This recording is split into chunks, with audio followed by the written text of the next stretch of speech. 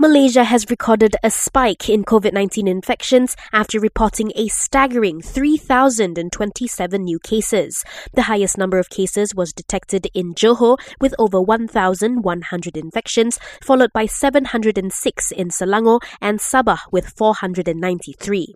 8 more people have died due to the virus, raising the death toll to 521.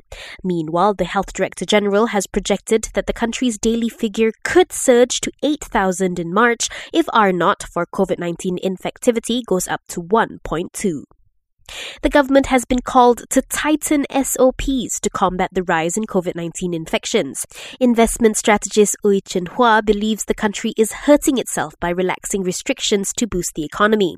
He explains that once the pandemic is controlled, the economy will recover as well. He adds that if the government were to enforce a second movement control order, the economic impact will not be as bad as the first one. It's because many businesses have since adapted to the new normal and are operating online.